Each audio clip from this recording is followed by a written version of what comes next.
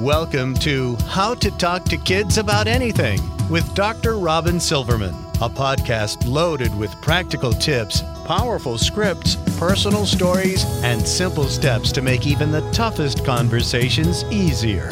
So get ready to get the information you need to make the impact you want from someone you trust, your friend, parenting expert, Dr. Robin Silverman. Hello and welcome to How to Talk to Kids About Anything, where we give you the tips, scripts, stories, and steps to make even the toughest conversations easier. I'm so honored to be your host, Dr. Robin Silverman, child and teen development specialist, author, and speaker, and most importantly, parent of two great kids who give me the opportunity to love, learn, and grow every single day, whether I want to or not. Believe me, I get it. It's not always easy, but we're in this together, and we have some great people helping us along the way. Now, talking about race and racism isn't easy. There are a lot of questions that we may not know how to answer while we're in the moment, and many situations that we may not know how to handle when we are in them. We also may be confused about how to raise children who are true allies and who are willing to step up, have tough conversations, not only do what's right in the moment, but also what could be helpful in the long run as we strive for lifelong relationships and life-changing opportunities for growth. How do we ensure that we do better and embrace a willingness to engage in courageous discomfort as we dive into our questions about race and racism? For this, we have two amazing women on today, Shantara McBride and Rosalind Wiseman. Shantara McBride is a Texas-based author, preacher, speaker, and teacher. She is the founder of Marvelous University, a social enterprise that offers life coaching and success planning for young people, specializing in leadership development for girls and young women. Shantara was awarded the Profiles in Leadership Award from SMU for having made a significant impact on the quality of life of girls and women all over the country. She is the author of Love Your Jiggle, The Girl's Guide to Being Marvelous, an inspirational book for girls ages 11 to 17. And she is the co-author of Courageous Discomfort, Conversations about Race and Racism with Rosalind Wiseman. Now, Rosalind Wiseman is a Colorado-based speaker and best-selling author, perhaps best known for Queen Bees and Wannabes, helping your daughter survive cliques, gossip boyfriends, and the new realities of Girl World, the basis of the hit movie and Broadway musical Mean Girls. She has authored several other parenting books, including Masterminds and Wingmen and the Owning Up curriculum, which I have. Fabulous. Rosalind is a regular contributor for National Public Radio, the New York Times, and for the Today Show and other national media, and has been on our podcast now twice before talking about bullying and social aggression, as well as getting granular in really tough conversations. Definitely check those out. Shantara and Rosalind are graciously here to talk about their book, Courageous Discomfort. So welcome to both of you to How to Talk to Kids About Anything. Thank you. I'm so glad you're very here. Much. You're so welcome. Yay. Yay. So before we dive into everything, for those who haven't had the opportunity to meet you, to read your book, get to know what you're all about, can you tell us maybe one really interesting tidbit about you, like maybe what gets you up in the morning, or, what really drives you? And how did you wind up writing a book together on race and racism? Well, I'll start. What gets me up in the morning is coffee. Mm-hmm. And so I start my day with coffee and Peloton. I have a tread that I like to use, and I get that. Those are the things that I do let me stop. In the morning. In the morning. Shantara, do you have a favorite person on the Peloton? Yes, she does. I do. I love Dr. Chelsea Jackson Roberts. And so she's my yoga person. And on the tread, I love Jocelyn Thompson Rule. Right, and I do a lot of classes from folks across the pond. I love listening to them. And I'm like, I'm moving to England. Yes. Yes. Yeah, it is a pleasant accent to listen to. It's true. It really is. It really is. Okay. And Rosalind, what kind of gets you up in the morning, or so what's a tidbit about you before we get into the answer to how in the world did you wind up writing this book together? Well, I will tell you something that Shantara knows, of course, but not many people know, which is that it doesn't get me up in the morning, but pretty much every day now I am going to dance classes. Hey, wow. So in the last couple of years, last 2 years, I think, right? It's about the last 2 years. I started off by doing it because I wanted to, but it was really uncomfortable. And now I go all the time.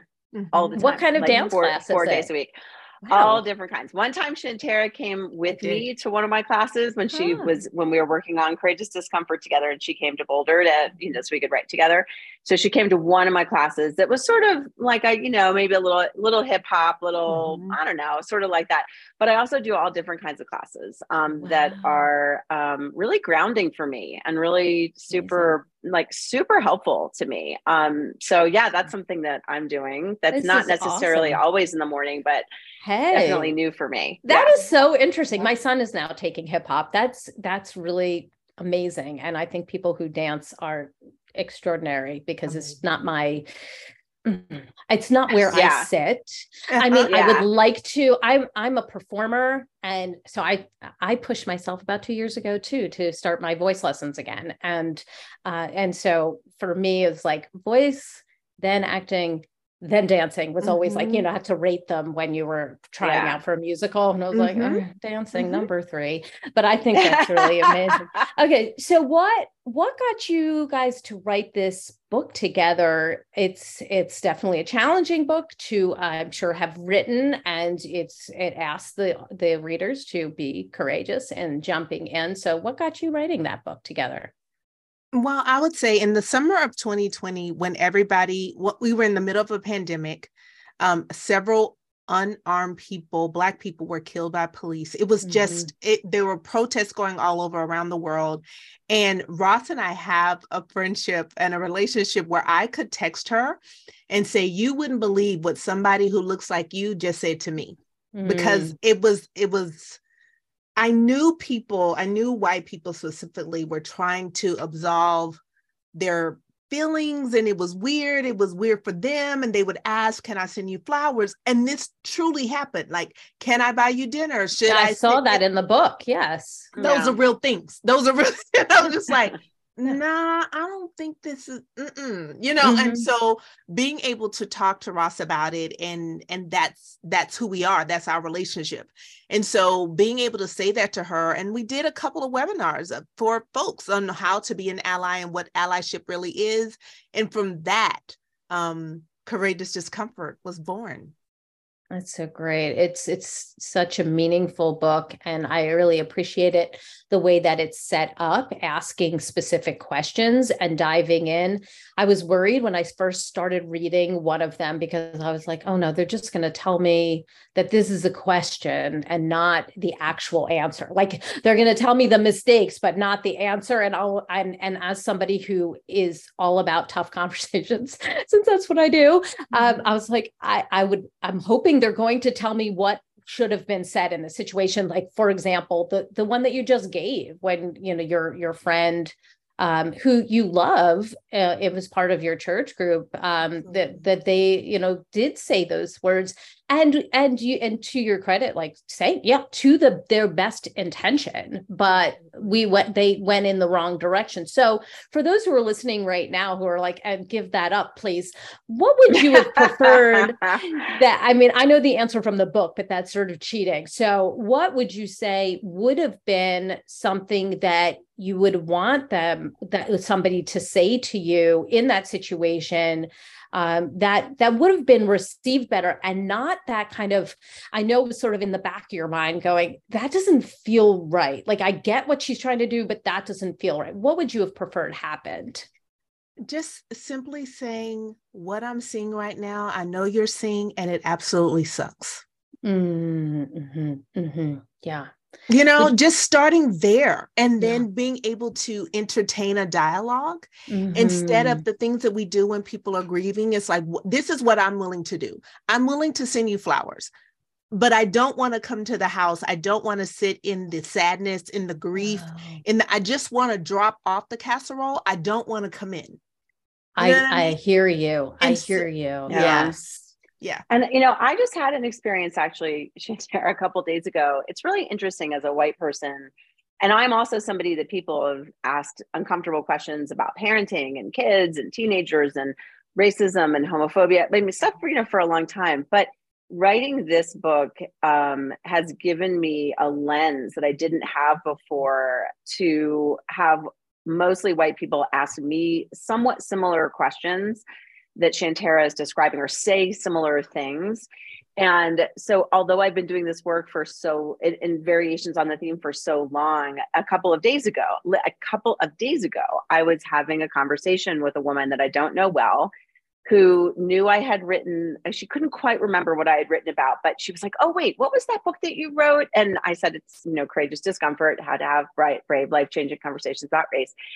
And she started talking to me about that her family, she had found out that her family had slave owners in her family.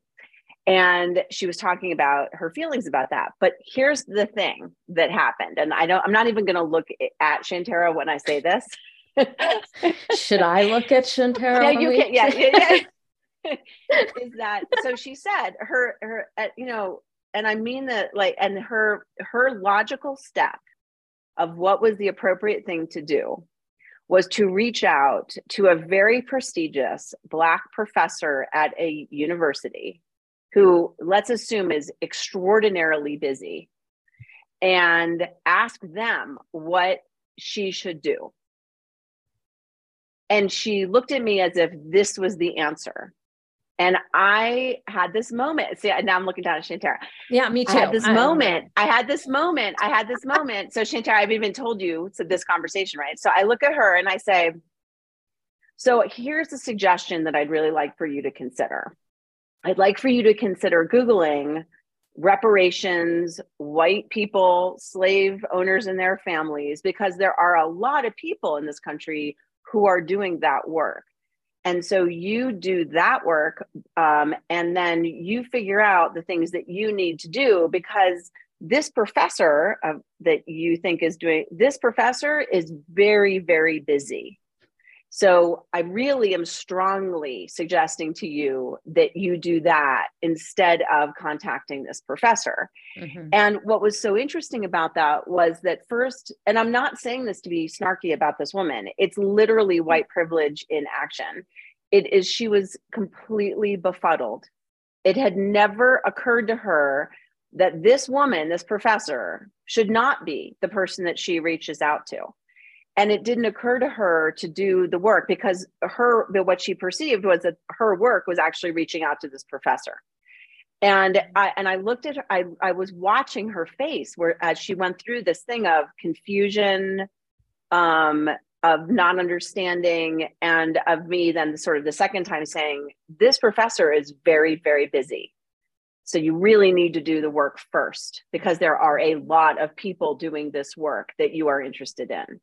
So it's an interesting place to be, where I haven't had those kinds of conversations. Mm-hmm. And that I really have not had. And writing this book with Shantara has given me the opportunity to really see from a different lens how racism works in more complicated ways, like you're describing right now. Yes. And I think that that was very clear from reading the book, that your eyes were opened as well during it. I definitely felt that. Yeah. I would love to get a baseline, because there's a common misconception that parents often say, I hear often enough that I feel like it's a theme, that they want their children not to see color. That's like a very big deal to them, right? Like, because the intention is good. They're certainly saying it because they don't want their kids to be racist. Okay. So, I don't want my kids to see color, or even my kids don't see color. So what should the aim be as a baseline for parents when it comes to teaching kids about race? Parents who want their kids to be accepting and kind and open-minded and definitely not racist, what should they be saying instead, or striving for instead? The latter. What you just said is, I want my kid to be kind and accepting and loving and not racist. Like that. And it's because the whole idea of not seeing color means I see you. I see you and I'm uncomfortable with what I'm seeing right here. And so I'm going to not focus on that, which in turn means I'm going to give the impression that that who you are isn't important. Mm-hmm. And that is what I think is not what parents really want to do. I grew up, as we probably all did on this call, and there are a lot of people listening, I grew up in the age of color blindness. Like it was taught, and when white people said that, they usually said it to people of color. Usually, right? So they weren't saying it to each other. They weren't saying, when I see you, I don't see color, white person, because you look just like me.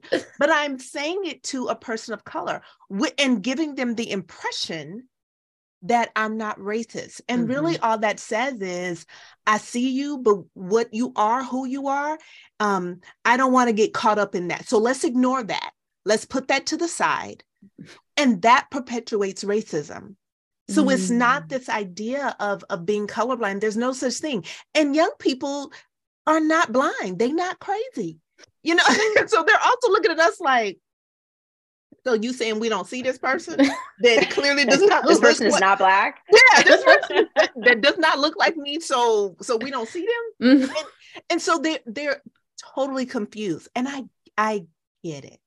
I get it, right? And so I think being able to see someone's race and see them and also value who they are and also see what's happening in our society to people of color.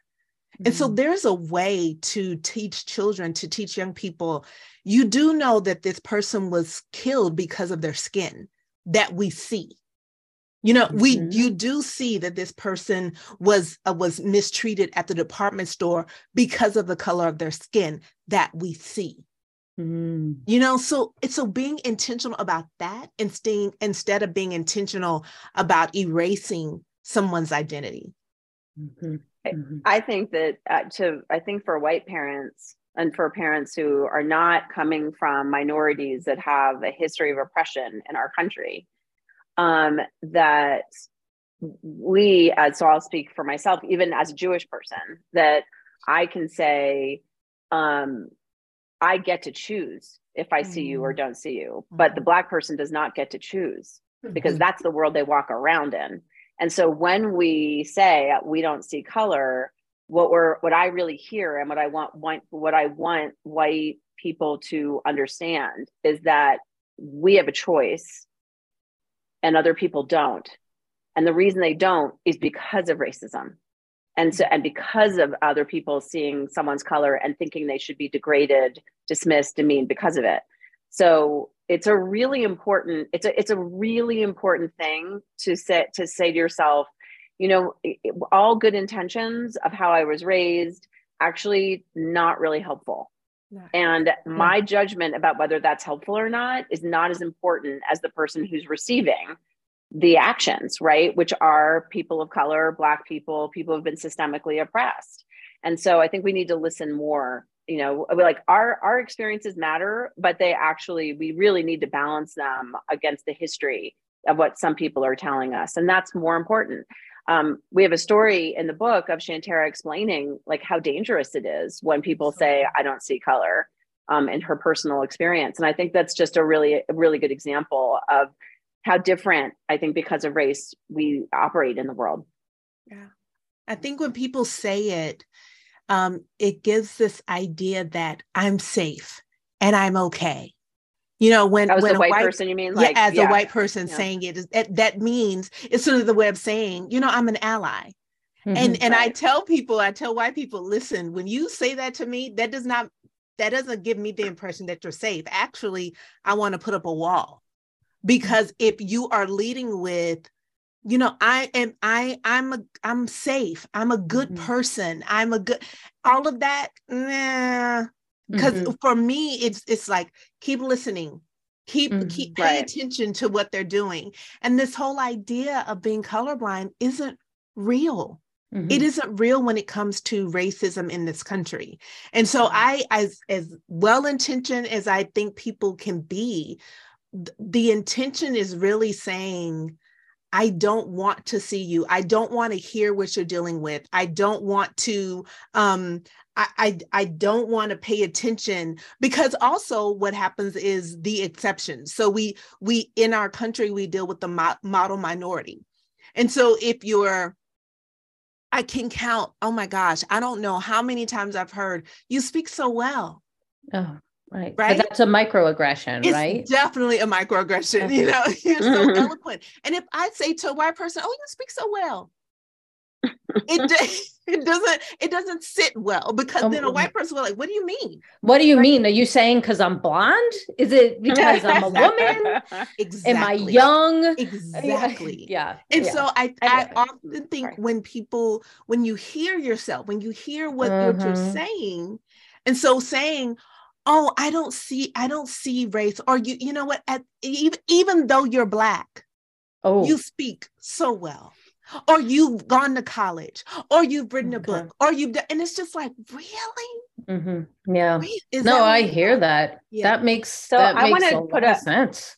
I want to put 2 points to things. One is of what Shantara said. One is when you say something like, as an ally, it's sort of equivalent in my mind when someone says, to be honest, or I'm going to be honest with you, because why do you need to say that? Right? Like, you really don't, like, as soon as someone says, I mean, if you're listening to this, as soon as someone says, I'm gonna be honest with you, don't you think to yourself, why are you saying that? Like, does that mean that what's been the previous? Yeah. Right, exactly. Right. Not so honest. So I sort of see them as a little bit equivalent, right? That's like, good. Yeah. like you're signaling like what's a very complex thing going on with the person who's speaking. Second thing is, and Robin, you talked about like, what are some like really concrete things? Like we are not, both of us are educators, and we have very strong opinions, and we're social emotional learning experts. So we focus highly on like what to do, right? Here's a problem, what to do. You don't have to take what we're saying as like the truth, but we got strong opinions about how we think we should be in the world. Right. And we want to make it better. We want to contribute to making it better. So if you're hearing, well, okay, what do I say? If somebody like really moved, if I'm in a meeting and that person is Black and they said something that really moved me, or like they did an amazing job with it, like, well, what do you say? Because you can't say, oh, you're so well spoken, because then that will come across as racist or a microaggression. You can say like, that point you made, and say specifically what the point was that you thought was really, like a good point. They made a great argument. If you're specific about this one point, then that changes, right, the nature of how you're coming across, and it's a much more effective way to communicate. And frankly, it's a much better way to communicate with anybody, right? If because there's lots of reasons why that can come across wrong to a lot of different people. So if you want to make a point to somebody that they've done a great job in articulating something, just be specific about what they've said that meant something to you. I think it's all really good. Yeah. And I know we have to move on, but I will also say to what Ross just said, that also means that we have to deal with our biases, and we have to deal with the messages that we've been told and taught, and we have to deal with our internal messages that's been going on. So if you don't expect a person of color, a Black person, to speak well, or to be eloquent, or to be educated, then that's something we have to deal with. If you don't expect, someone who doesn't look like you to be able to give a good point in a meeting, that's something that you have to deal with. And that's not the responsibility of the person of color. Right. That's not their responsibility to show you, what? For the longest time, I didn't know Black people could speak well. That's not... that Black person gonna look at you crazy, and they're gonna, all these mental gymnastics going on, because if they then say, "Are you kidding me?"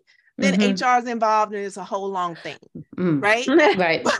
So, very messy. Or we just say, "Wait, why did not expect them to be able to do well? Why did I not expect them to live in this neighborhood?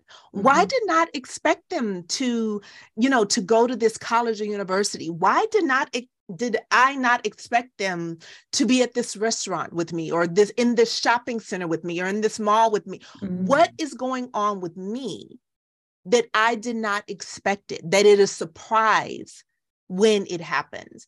And as we're talking to our children, it's like, well, why don't you expect people to be in your classrooms who don't look like you? What is the history of this land that the school is built on? What has been the history of the administration? What has been because then it becomes like, wait a second, I have to teach before I send my young person off to this school. So if they're just surprised, why is it that we're still having, teachers who don't look like anybody in the school and they're hired for the first time at the school? What has been going on? So that when my child gets in the car, it's like, oh, Miss McBride, said this today. Well, why is that a surprise? Or why didn't you want to go to her office? Or so that's the stuff that we have to do. That's the work before engaging with another person of color, or as we engage with the person of color. This has been so interesting already, of like so many things swirling in my head. It's reminding me of, I this last weekend, we went to an art museum and they had a whole thing on, it was an entire exhibit on African-American art. And many of them were incorporated lists of people who were killed by the police. So that made for a interesting conversation. My son happens to be very justice minded.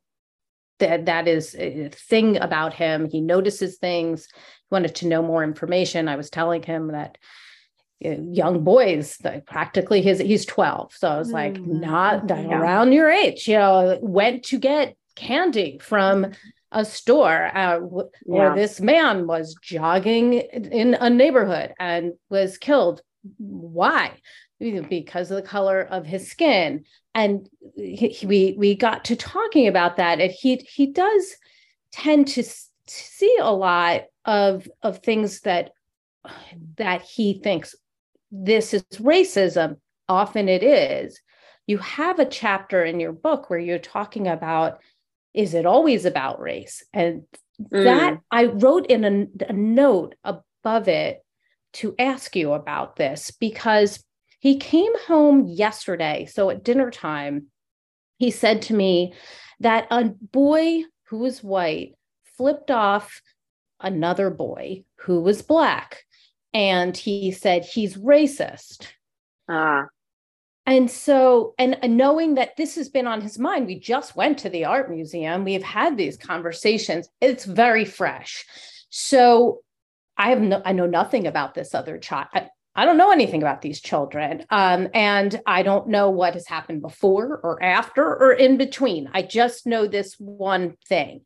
So this is probably a common situation that happens. So I'm curious from you, when a parent hears that from their child, that's racist, or that was racist, what is our response to be in that situation so that it is a productive conversation?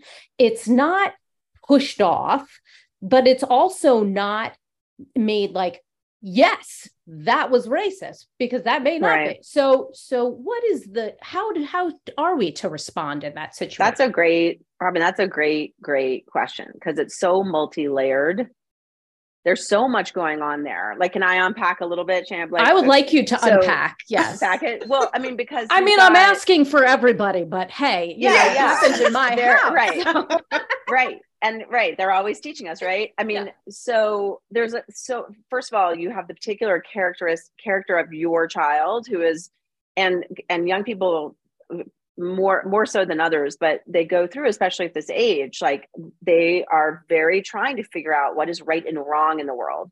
And also what is wonderful is that they get galvanized by that. They see things that are wrong and they want to do something about it, which is a good thing. It's a good thing. And they need their parents who are guiding them along the way, because in their enthusiasm and their passion, things can get very complicated for people around them and for them and for themselves too. I mean, there's all different kinds of iterations of how things get complicated, but it's important for them to process their feelings and be able to process like what they do know and what they don't know. And I think one of the things that's important for a parent, and this is so you got the character of the child and where they are developmentally, but you also have a parent who it's really understandable that these things really push our buttons, and parents have a real need to have an answer in those situations.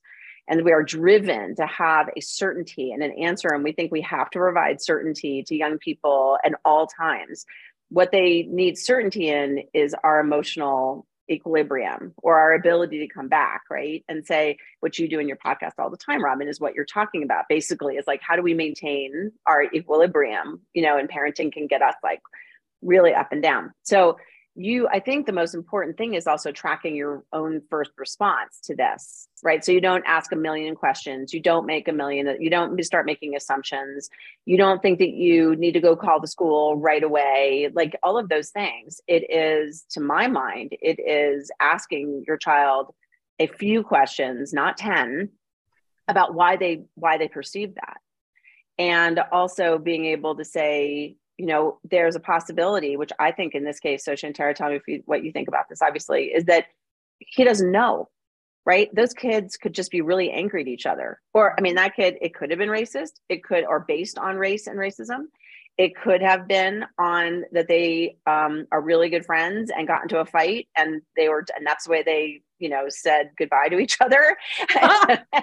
Right.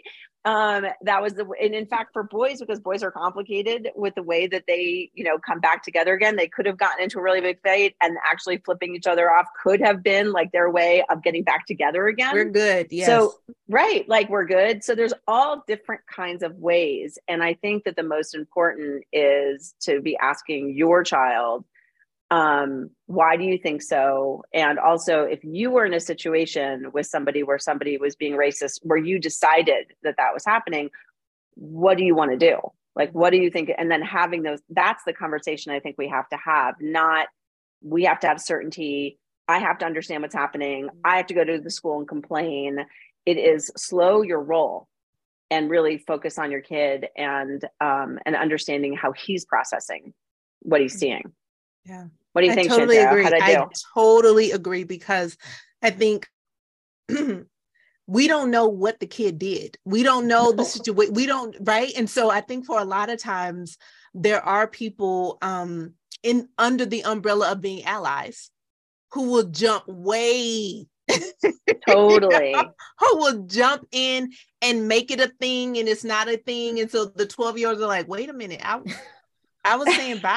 Like that's what we were doing. It's, you think it's rude, but that's the way I say bye. That's our love language. That's what we do. Exactly.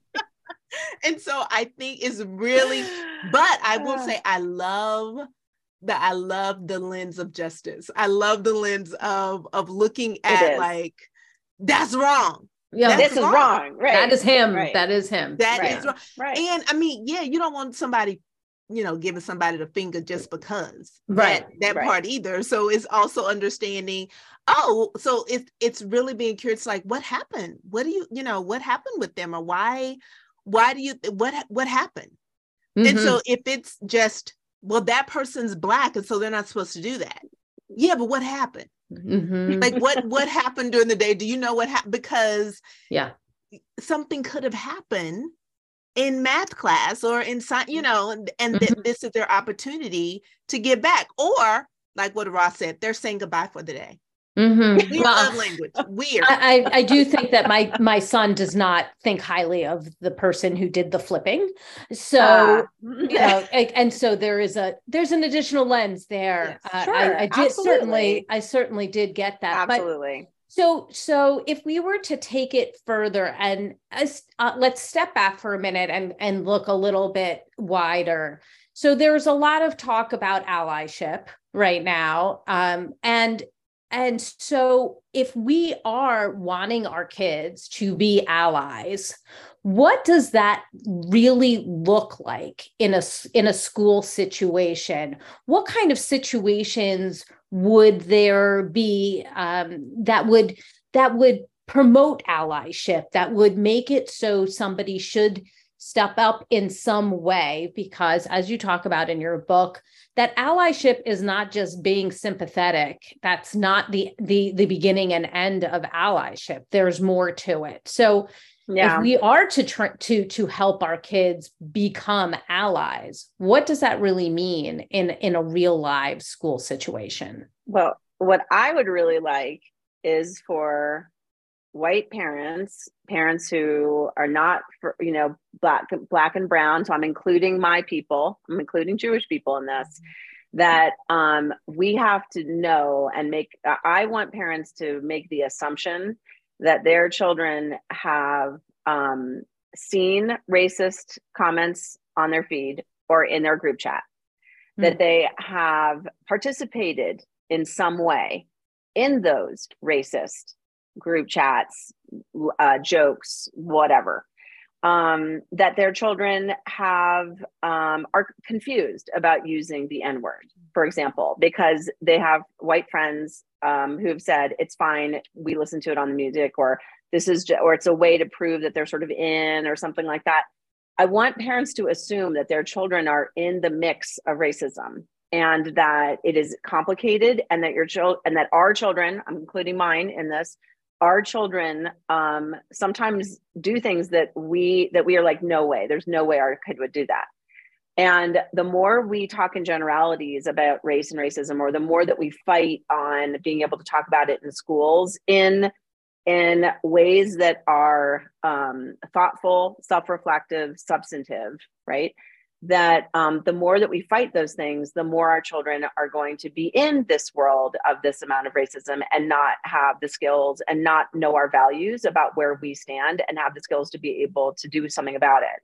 And I will tell you, as a parent of two white boys, that I've had plenty, and I think this is a really hard thing about parenting. And this is not the clean, perfect answer, right? That I think we sometimes think that we're looking for. As a parent, I can be in control of, if I'm hearing somebody say something racist in a carpool, in my house, something like that, and they're my friend and they're my kids' friends, I can say, and have said, have no problem saying, hey, that you're saying right now, you're not saying it. And I only can control my house or in my car, but you have to know, love you. You're in my house, you eat my food, love you. And because of that, I'm holding you to a standard, not a high standard, by the way. Let's not say that being anti-racist is like a high standard. It is a decency, dignity standard of, this is not happening. And I don't care if you hear it among other families. I don't care. And because I love you, you're my kid's friend. This is not happening. This is the standard I hold you to. So I have control over that. And I think we absolutely have the responsibility to say that, regardless if our children think that's embarrassing, because it is fine for us to do things that are embarrassing when we are showing our values about upholding other people's dignity. So it's fine if our kids are embarrassed about that. That's what we should be putting our foot down about. Mm-hmm. On the other hand, with our children, when our children are in these really complex social dynamics, for them, and this is the conversations I've had with my own kids, where they have had to learn, but they have been silent when I've wanted them to speak out, that I live in Colorado. There's a lot of racism against Mexicans here. A lot of jokes, a lot of horrible things that were really hard for me to learn about because I wasn't raised here. So when my kids say to me, yeah, this thing happened, and I say, well, what are you going to say? What are you going to do? And they say, I don't want to do anything. I don't want to say anything. Because Mom, I don't want to do it. I'm not doing it. I'm not doing it. And for me to be able to say, okay, in this situation, I do want you to, can we talk about maybe what could possibly you could say? So the next time it happens, you are more prepared, but taking off the pressure on that moment, which is not a perfect answer, right? I want them to say something. I want them to be like your kid, like your son, and be like, that's wrong, right? Like I want them to do that. And I know that if I push them and push them and push them, that they're not going to talk to me about this ever again. And that there's no room for discussion and for a process for them to learn how to speak out. So I know, parenting expert that I am, I know that my children have not said things or done things that I have wanted them to do in situations that have called for it.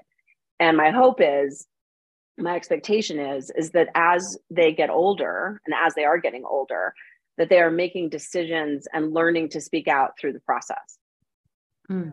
Yeah. I think part of raising young people to want to be allies is meeting them where they are. And a lot of times they're just like adults. There are adults who like, I don't want to deal with this anymore. Or, the summer of 2020 happened. We're in 2023. So everything's fine, right? Like the pandemic is over.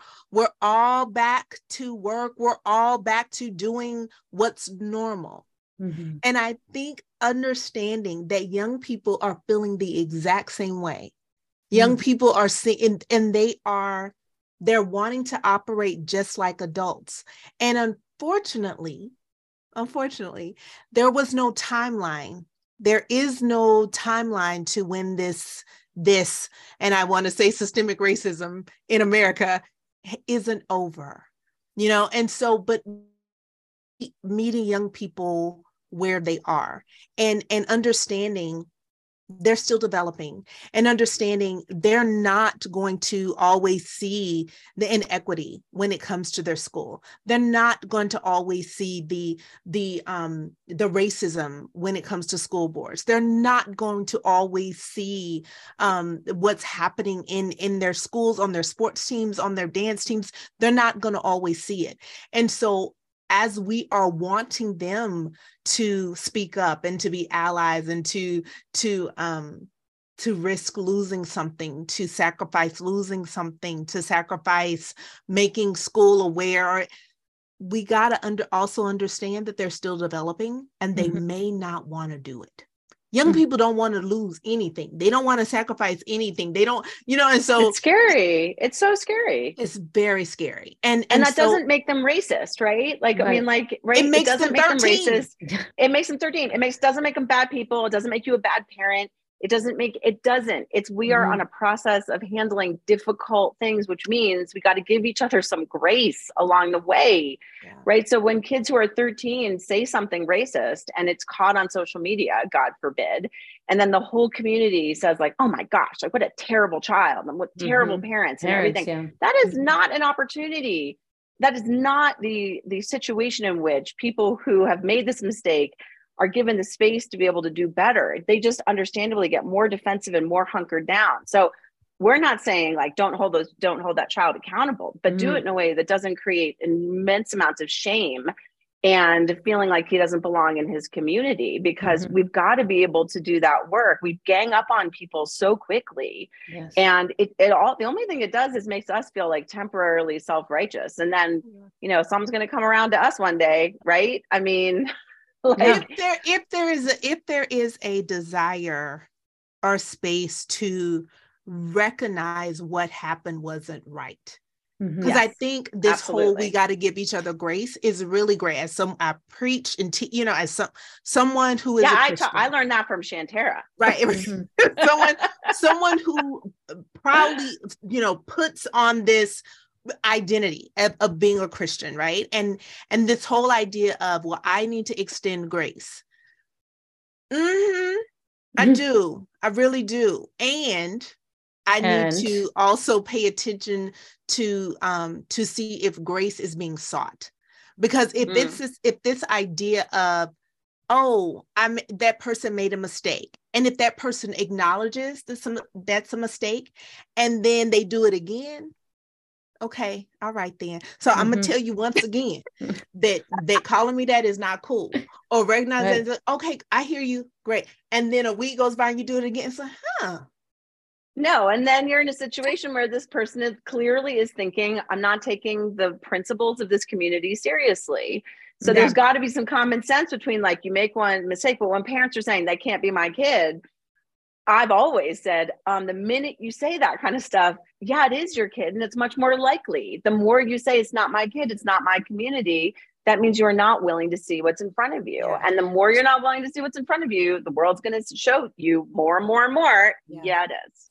So if we turn the tables and it's now not your kid, it's your grandfather, who is at the holiday table, and you've been taught to respect those who are older, who know more, who have had tough things in their lives, have had experiences. And you're at the table, your kids are at the table, they're at the table, metaphorically and physically. And your grandfather says, well, back in my day, and then says something demeaning and racist. And then somehow with like, well, I don't mean anything by that. It's just the way it was. Yeah. And your kids are watching and listening right in that moment. What is the don't do that and say that? And what is the do say that and do that in that very uncomfortable real life situation? Yeah, I think it's important to be who you want to be and be who you want your kids to see. Mm-hmm. I think it's totally safe in saying, you know what, Grandpa, that's true. Back in your day, we're in a new day, and I am teaching my children this, or I'm teaching my children to treat everyone with dignity. Mm-hmm. But what I want to acknowledge what you just said, back in your day. And that's fine. You don't have to dismiss Grandpa. You don't have to make Grandpa feel like dust. You don't have to do any of that. You can simply be who you want to be in front of your children and say, not cool. This is what we are going to treat everyone with dignity. And then even if family members say, yeah, but they're not here. We're here. We're only, we're with each other. There's no one here. And then you can say, even if they're not physically here in this room, I'm teaching my children to treat everyone with dignity. What was just said is not treating everyone with dignity. That's it. That's all. That's it. You don't have to have an argument. You don't have to fight. You don't have to make a scene. You don't have to make a big deal. You can just say, I want to treat everyone with dignity, and I want my children to see that, period. I like the period. And excellent. Yes. And if they keep pushing at you, because, we have our families love you're to push so us, sensitive, right? But you're so sensitive. And why are you making such a big right? And why so what you say is, what's going on? Yeah. So what you do is you say, you take a breath and you say, you know what? I'd love to have this conversation with you later. So is after dinner a good time? Because I don't want to be, taking away from the good hard work that people did to put this food on the table. Thank you. As the person who's making the food. Exactly. Gosh, all day long with the food. You turn to the person who did with the food and you're like, is that okay with you? Yes. Yeah. But it's because what happens is people take advantage of how upset we get. And then also maybe the lower position of power or in the hierarchy of the family. And that gives the ability to even more dismiss, demean what is being said. And when you're feeling demeaned is when it's when people start getting like really riled up. So it's really important to have control over yourself in that situation by saying, I do want to have this conversation. When you say it like this, I do want to have this conversation with you, but not right now, because I want to take away from the work that this person did, put this food on the table. When is a good time for you? And that's the face. It's not like in your face and it's not passive. It's like, when's a good time for you? Because I really would like to know. And that is the way your children need to see you, which is competent, confident, handling. That is what they need. And the other thing I would say is that afterwards with your kids, you can say to them, I want you to respect the position of a grandfather. It's really important to me that you respect those kinds of positions. But when people within those positions are taking away the dignity of other people, you don't have to respect those actions. Oh, that's good stuff right there. Taking the behavior out and highlighting that behavior over the person. Right. You got some crazy uncle who just loves to get at you. You're like, you know what?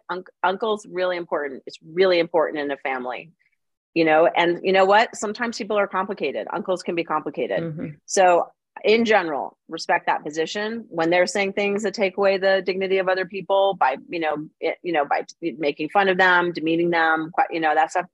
That's not actions you need to respect. What do you say? You say you're don't be hard on people, be hard on ideas. That's what you say.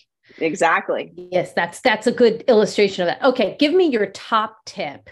If you could leave us with one tip to make sure that we are getting what you really need us to get from courageous discomfort, what would it be? I would say read the book. And that's good the idea. First tip. Yes. That's the first tip. But I would also say, when it comes to, and I'm glad you brought up be easy on people, hard on ideas. That was the hardest part for me to write and for me to sit with. And I think that when we really understand what it means to be easy on people and hard on ideas, the understanding that people are trying, especially if you know they're trying. And so I would really just strongly meet people where they are as they are trying. Keep being uncomfortable, keep being, and I think we run from discomfort. We run from it. We want everything in our world to be easy and to be, it's not, that's not life. But not everything's yoga pants. Listen. Which is my favorite piece of clothing. But I figured you'd get that. I understand. But just sit in the discomfort and just know that it's making our world a better place for everybody. But sitting in the discomfort is okay. Thank you. I want people to take away that, if you are running to or think that reading a parenting book is really important. Robin, you've written wonderful books. I've written books. If you are somebody who loves and sees the importance of reading a parenting book because you really think that it relates to you and preparing for being a good parent, all that, I'm asking you to think about this book with the same sense of urgency, and that it will help your parenting in very similar ways as these parenting books, as good parenting books will. And I'd like for people to think about that with the same sense of urgency. If I need this, it's not summer 2020 passed. The issues are here and they affect you. Engage. I agree with that. I ask questions on my professional Facebook page, and sometimes they get, just enormous amount of comments. And one of them I was asking about, what do you have an enormous amount of? And my answer was parenting books. And there have been a lot of talk underneath that. One person that caused a whole snuffle, kerfuffle, was a person who was like, if you need to read books, then you shouldn't have children. And I was like, because I'm always looking to learn more, to grow more, and never assume you know it all. So right. This is one of those areas that it's really important to dive into, because the book makes you think. And if you walk away from reading that book with having gone through some thought process on your own, to think about where your upbringing, how your upbringing influenced you, where you lived influenced you, how your stories, your interactions influenced you, that's good. You're making some progress. It's not, you're going to read this book and all of a sudden, boom, everything is perfection, but it will get you to think. And I'm so appreciative of it. Can you give us the resource of the week? Where can we go to get more information about you, your book, and your great work you're doing? Well, Courageous Discomfort has its own website, courageousdiscomfort.com. And I have my website, rosalindwiseman.com. Shantara, you want to say yours? Yeah, it's two things. If you put in shantaramcbride.com, it will also lead you to marvelousuniversity.com. But I agree with Ross. I think courageousdiscomfort.com, where you can order the book from there. You can also get it on Amazon, but you can go to courageousdiscomfort.com. And it's also, I think, I've learned recently, there are a lot of people doing book clubs about the book. And on the website, we actually have book club questions to get people started. And, so I think it's a great resource for those who want, folks who want to learn more. Yeah, this has been great. And for all those who are listening, you're running around, you're driving a car, don't worry, I got you.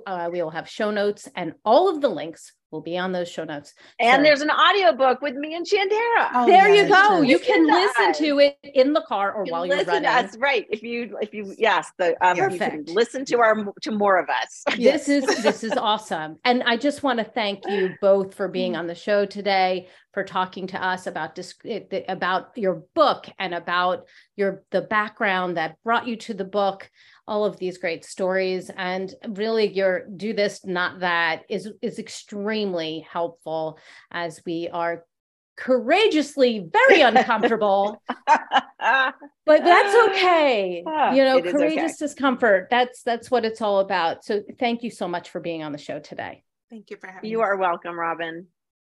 Well, I've got my takeaways, and sweet friends, I know you have yours. Let's discuss them. You can go up onto Facebook or the Dr. Robin Silverman page. Let's chat about it. drrobinsilverman.com, or I'm also on Twitter on Dr. Robin, on Instagram under Dr. Robin Silverman. I'm going to be going back and forth with Rosalind Wiseman, with Shintara McBride.